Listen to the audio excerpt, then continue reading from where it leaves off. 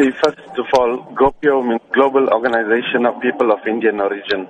Now, the GOPIO Business Summit is scheduled to take place in South Africa on the 19th, 20th, and the 21st of May. People of Indian origin, especially businessmen across the globe, together, who are part of GOPIO International, host these conventions every year in different parts of the globe. What is the summit intended to do? The summit particularly has been called because we see the plight of our economy throughout Africa.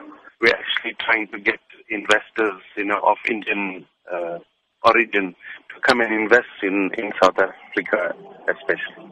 Now, what business opportunities are available in India for South Africans of Indian origin? It ranges from technology to, mining, IT, digital India.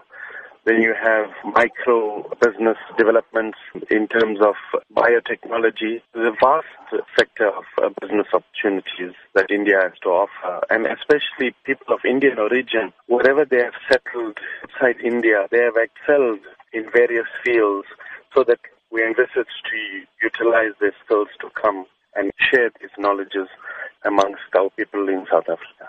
Now, talk to us about the role GOPIO has been playing internationally and particularly where it stands with the United Nations. GOPIO was formed in 1989, and it was formed on the basis of human rights violations against people of Indian origin in Fiji and Suriname. Now, GOPIO across the globe get people of Indian origin together, share their common cultural values, look at the plight of Indian people, and also to connect in various countries that belong with other sectors of society, to have unity and diversity in the countries that they belong.